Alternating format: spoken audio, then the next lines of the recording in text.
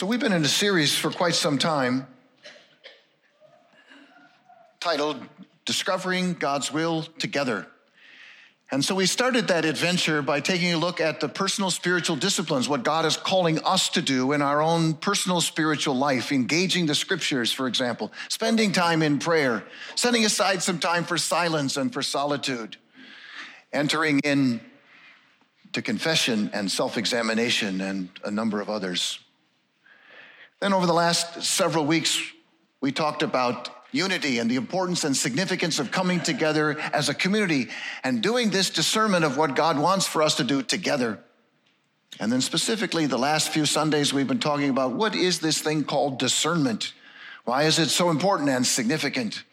And so this morning and next Sunday morning, we're going to sort of tie these pieces together and put an exclamation point on it and then move on to something a little bit different in our messages on Sunday morning.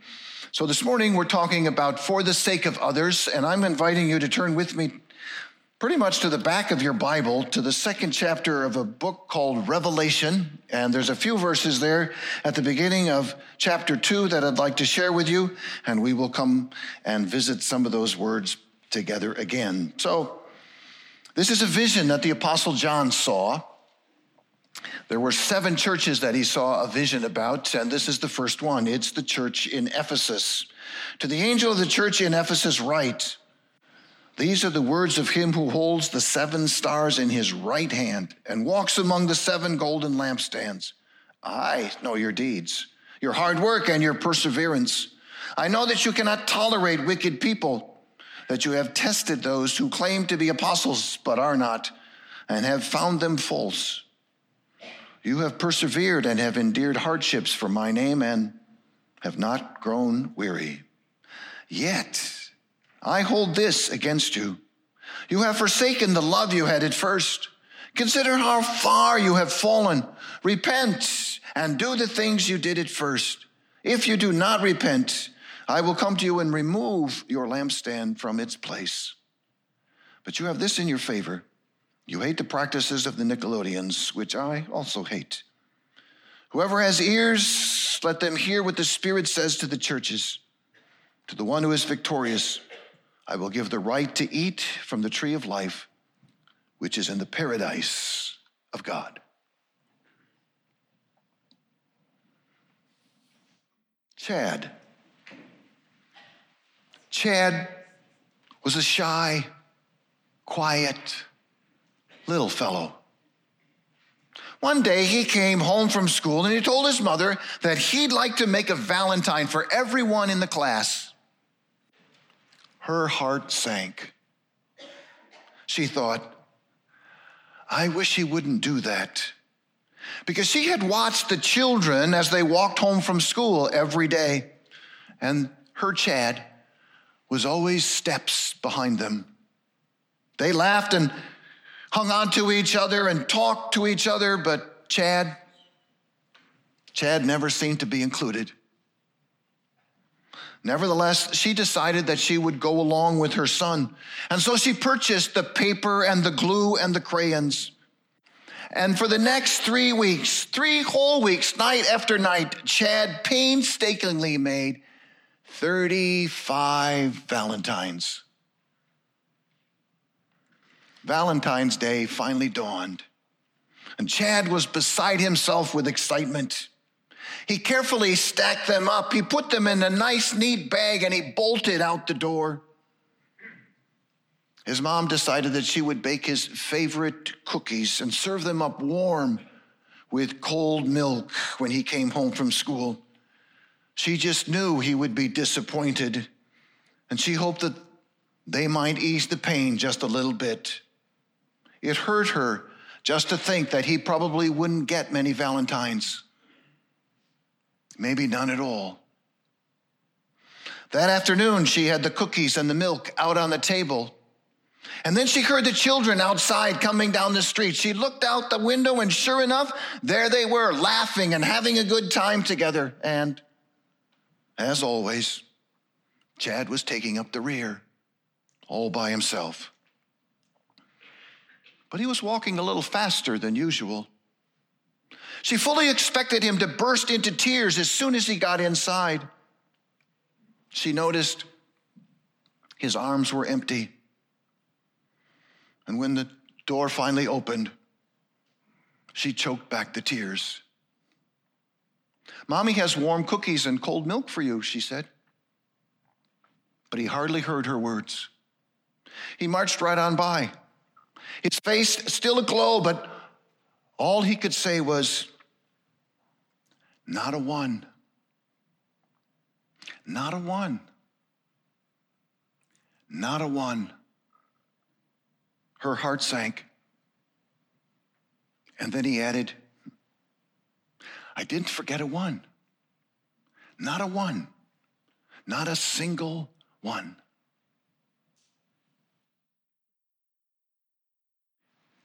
In our series on discovering God's will together, we have been underscoring some fundamental biblical principles. For example, God longs to have a personal relationship with us. Christ is the head of the church. His Spirit graciously offers us his guidance and makes it possible for us to discern God's will together. Discernment is about seeking God's leading and God's timing. And seeking God's guidance is best done together. Discovering God's will requires a growing, transforming relationship with God. And God loved us while we were still sinners, but God loves us way too much to leave us that way. So the Spirit is continually at work in our lives. While our spiritual transformation is entirely the work and will of God, he requires that you and I are active in preparing the soil for the sowing of the seeds and for its nurture and for its ultimate harvest. And that requires on our part some intentional work. This work, we have said, is known as the spiritual disciplines. So we've talked about community, and we've talked about silence and solitude and engaging the scripture and prayer and self-examination and Sabbath and a rule of life, and most recently, what it means to discern God's will together. And while engaging in the spiritual disciplines, we've said they are designed to be a part of our entire life, not something we just add or do on the side. They help us prepare the soil for God sowing the seeds, for God growing us into healthy plants, for God producing the fruit that focuses on our ability to love God with all our heart, with all our soul, with all our mind, and with all our strength, and loving our neighbor as we love ourselves. This morning, I want to add another biblical principle to our growing list. We have defined spiritual transformation as the process of Christ being formed in us for his glory and for our enjoyment of him, and I'd like to add, for the sake of others. For the sake of others. You see, the spiritual disciplines are not just designed to help us fulfill the first part of that great commandment, loving God, but also the second part of that great commandment, loving our neighbor as we love ourselves. So the spiritual disciplines remind us that it is not all about us. Spiritual transformation is not just Jesus and me on the side over here. Spiritual transformation not only impacts our relationship with God, but through our relationship with God, it impacts our relationship with our neighbor as well. God requires both. Both are the one great commandment. Ken Leitch writes, "Today, Christianity is widely seen as a religion of personal pronouns, a purely individual faith, and this understanding is felt to be traditional, although the truth is it is very, very recent origin. The privatization of our faith has damaged the community of faith and any vital witness we might have had."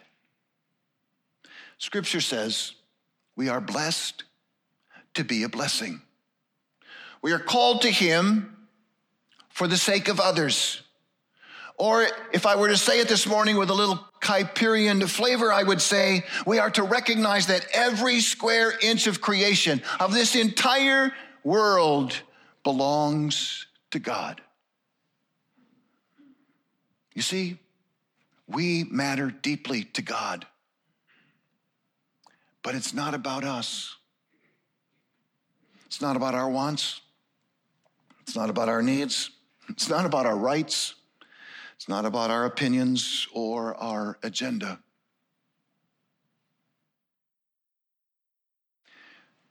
The Old Testament prophets continually reminded God's people that their worship of God was incompatible with injustice. That is, they were to love God and they were to love their neighbor.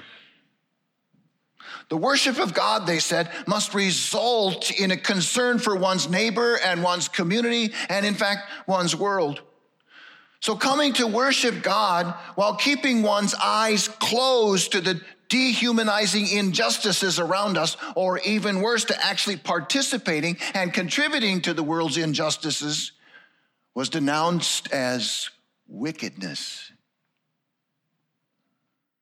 The New Testament regularly combines our love for God with our love for the neighbor. And it says that godliness includes looking after the victims of injustice, the marginal, the powerless, and the poor. It means we don't belittle or insult or demean or ridicule or gossip about or betray or steal from or in any way diminish our neighbor. You can't truly worship God and at the same time be treating your neighbor poorly. You can't love God fully without loving your neighbor thoroughly. Scripture calls us away from privatizing forms of spirituality and faith that suggest it's just about me and it's just about God. Or from a faith that enables us to ignore injustices and isolates us from the world and insulates us from the pain and the brokenness all around us. Scripture calls us to love God with all our heart and with all our soul and with all our mind and with all our strength. And at the same time, to be an agent in dealing with our neighbors of healing, of forgiveness, and of grace, without becoming a part of the world. When our spirituality becomes influenced by the world, it soon becomes a defender of the status quo and of the secular worldview. Ken Leitch again says, when the church becomes captivated by the world, it becomes a reflector of the culture, and then it is no longer a critic or a transformer. So there needs to be some tension, if you will, between embracing the spiritual journey and the world in which you and I are called to live it out. If we undo that kind of tension, we'll be left with a spirituality that either isolates us from the world, so we're in withdrawal, or it will give us a worldview that isolates us from a relationship with God. Without that tension, God either becomes our private possession, me and Jesus, or the reason we can ignore the world and pretend it's just going by, doesn't matter. God is the one who calls us out of this world. That is, we are the ecclesia, the scripture says. We are the called out ones. So God calls us out to bless us, but then he sends us right back into the world to be the blessing. Following the example and the leadership of Jesus, the church needs to be in the transforming business. The church is called to grow believers, to go and make disciples, to pray for and harvest the lost, so that we might transform local communities, entire towns and cities, our culture, and even the world for Jesus.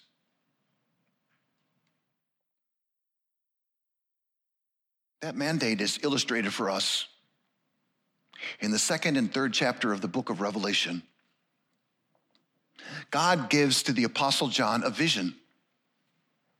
And in that vision, John sees what it's like to be a citizen of Christ's kingdom.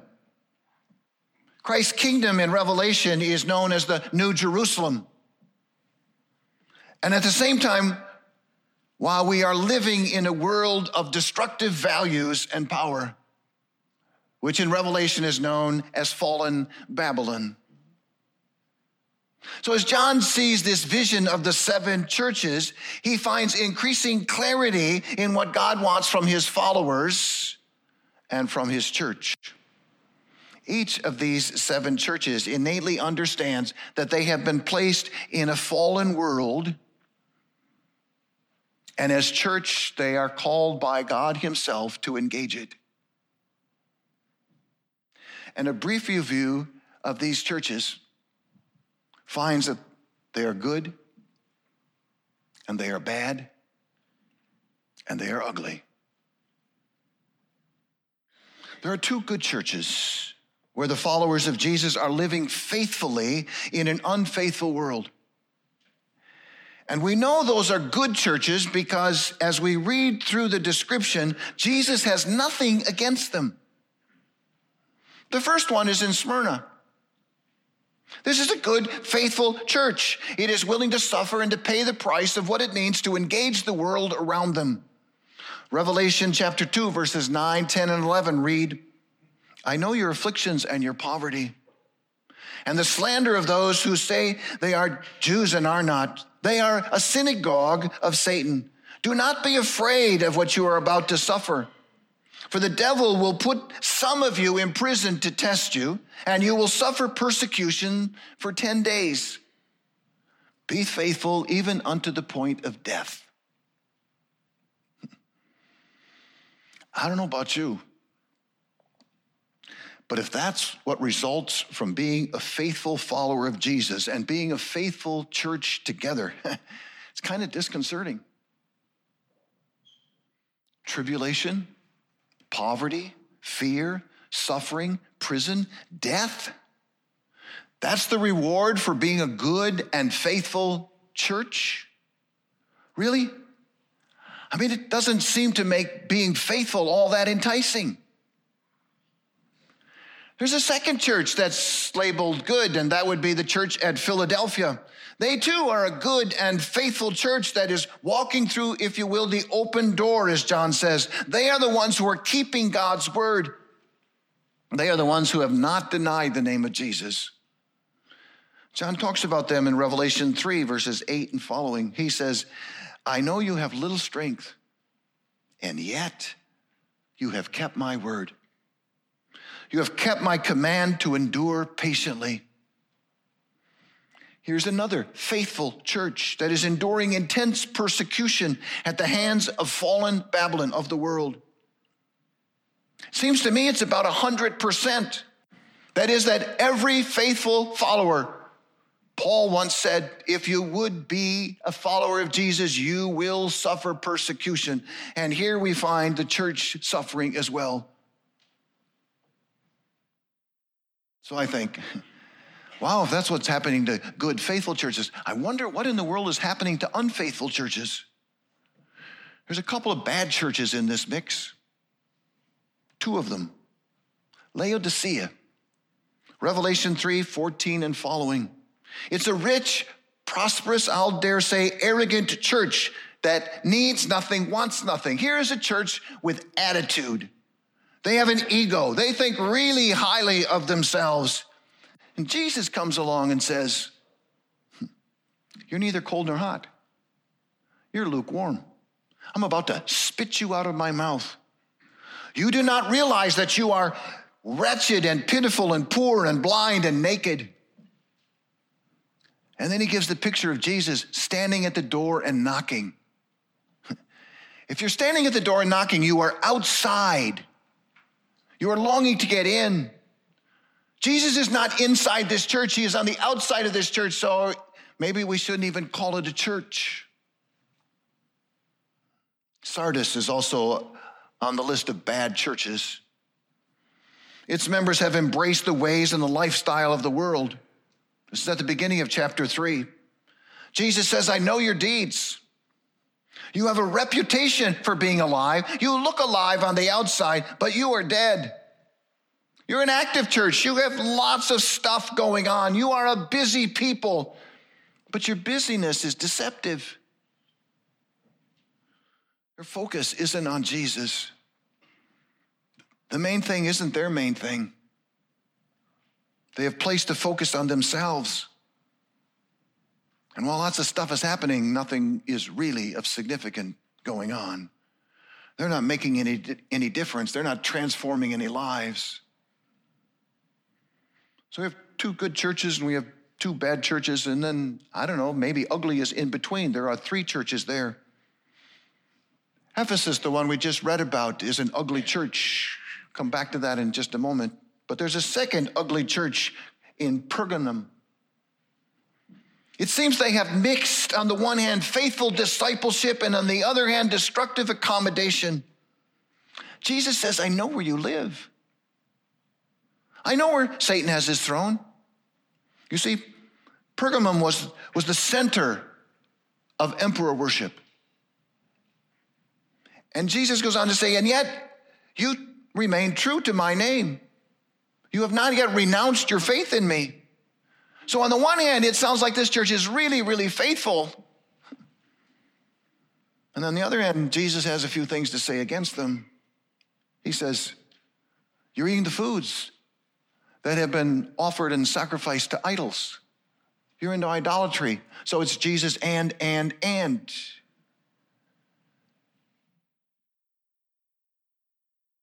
you're into sexual immorality within the fellowship. Your walk doesn't match your talk.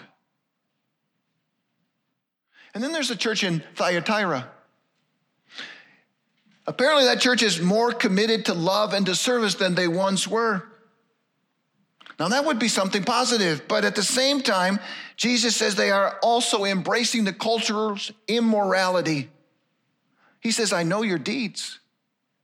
I know your love and your faith. I know your service and your perseverance, but you tolerate the teaching of sexual immorality and idolatry. Instead of transforming the world, you are allowing the world to transform you. Jesus says, I've been patient, but unless you repent, not only will you suffer, but your children will suffer, and they will die. Church after church, Jesus invites his followers to become the presence of God, the light, if you will, the salt, if you will, in the world, in the fallen world. Church after church, Jesus is not only concerned about what they believe, what they think, but what they're doing, especially toward one another. As we continue to be shaped by the image of Christ, we'll find that we're increasingly at odds with the dehumanizing and manipulative structures of our sinful world. And yet, it appears that the world's values continue to slowly creep into the church. The world brings its temptations and its pressures and its enticements, and it badgers us to join, to indulge in the world's pleasures, to become one of them, to do it their way, to enjoy all the things that they're enjoying. And if we don't, they mock us, they malign us, and they persecute us. And if we do, they simply call us hypocrites. You see, God not only calls us to live holy lives in this unholy world, but to live our lives in the midst of this unholy world as the witnesses to this unholy world. And it can't be done alone. We need each other. Our response, our obedience must be rooted in our life together. If we're not willing to live with each other, that is, if we're not willing to be mutually accountable to one another, we risk being subverted and destroyed one at a time and falling captive to the culture. We need each other. Our personal holiness needs to be nurtured in community of faith. Without a nurturing community, we'll never have the clarity of discernment that allows us to walk with Jesus Christ in the midst of this sinful world. Walking with other believers side by side, leading on and supporting one another is integral to our ability to be able to stay on the path with Jesus. So we need each other. We need each other more than we need to be right. More than we need to have it our way. More than we need to look good. If we can't learn to walk together, we'll find ourselves walking alone. And those who walk alone are easy prey for the evil one. God still loves the world as he did when he sent his son to die for it. And he reminds us that our mission is to love his world as he loves this world, and to go and to make disciples of all nations, to baptize them into the name of the Father and of the Son and of the Holy Spirit, and to teach them to observe everything that he has taught us. In other words, living for Jesus is not just a vertical thing between me and God. There's a major horizontal factor that goes with it, with following Jesus. Having been with God, having been made aware of everything that he has commanded us, we are to engage this world as his witnesses, as his ambassadors, as his mentors, as his disciplers, even as Valentine Day card makers. As followers of Jesus, we have been called to reshape our world. Everyone, every day. And the question is, how are we doing? When you go into a restaurant, can you distinguish the believers from the unbelievers? I know someone who waits on tables. She tells me that those who pray before they eat are the biggest complainers and the worst tippers. It should not be so. In the boardroom, in the shop, in the classroom, in our individual pods, in our neighborhoods, can you spot the believers? Maybe a better question, maybe a more important question is in the workplace, in the classroom, in the neighborhood. Does anybody know that you are a follower of Jesus? Is our Christianity a simple piety, just me and Jesus in the privacy of my own home and heart? Or does our faith engage us in the world? Are we letting our light shine? Are we being the salt that God has called us to be? Are we loving our neighbor? Are we representing Jesus well?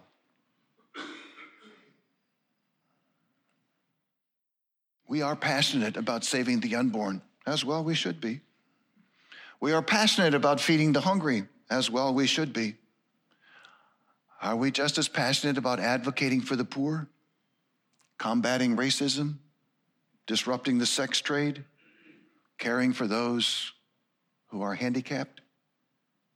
We give generously to missions, as well we should. But when was the last time we personally shared the gospel with a neighbor, with a coworker, with somebody we met?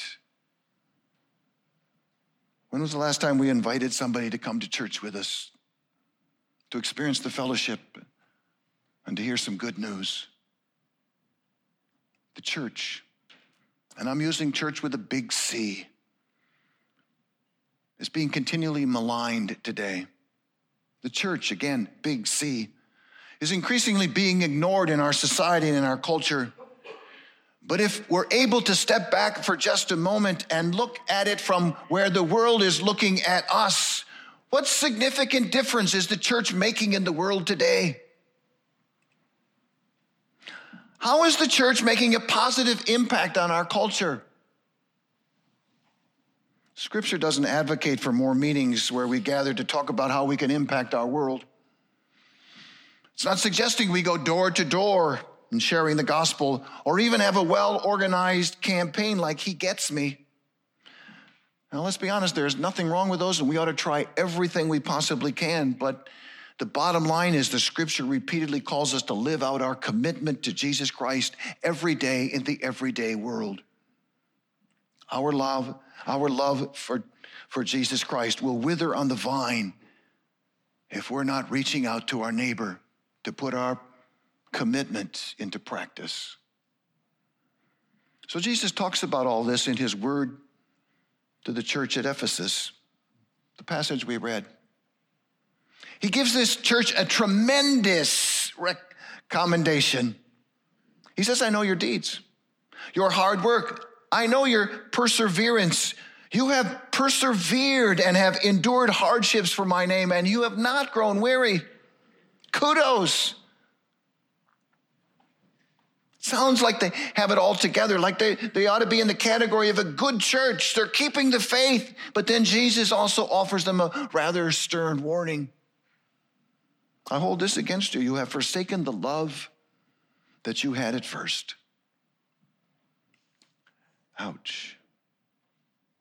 Repent and do the works you did at first. If you do not repent, I will come and remove the lampstand. I'll take the light away. Acts portrays the church in Ephesus as having such a powerful impact on the world that they were disrupting and impacting the entire economic order of their region. So many people were coming to faith that the idol baking business in town was going out of business. The brothels had no clients. The status quo was in upheaval, and the whole providence was being reached with the word of God. That's Ephesus. So what was the problem? They had lost their first love. They had lost their love of God, their love of Jesus. And with their love for God and Jesus waning, their love for one another was waning as well. And their love for the world was diminished. They were just going through the motions. They had become a community of cold orthodoxy. They knew the right answers. They were doing the right things, but the passion, the love for Jesus was missing. When we don't love Jesus with all our heart and with all our soul and with all our mind and with all our strength, it impacts our love and our commitment and our work in this world. And ultimately, it results in the death of community.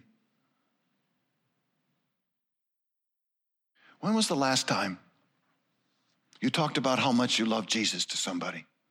Not how much you love your church, how much you love Jesus.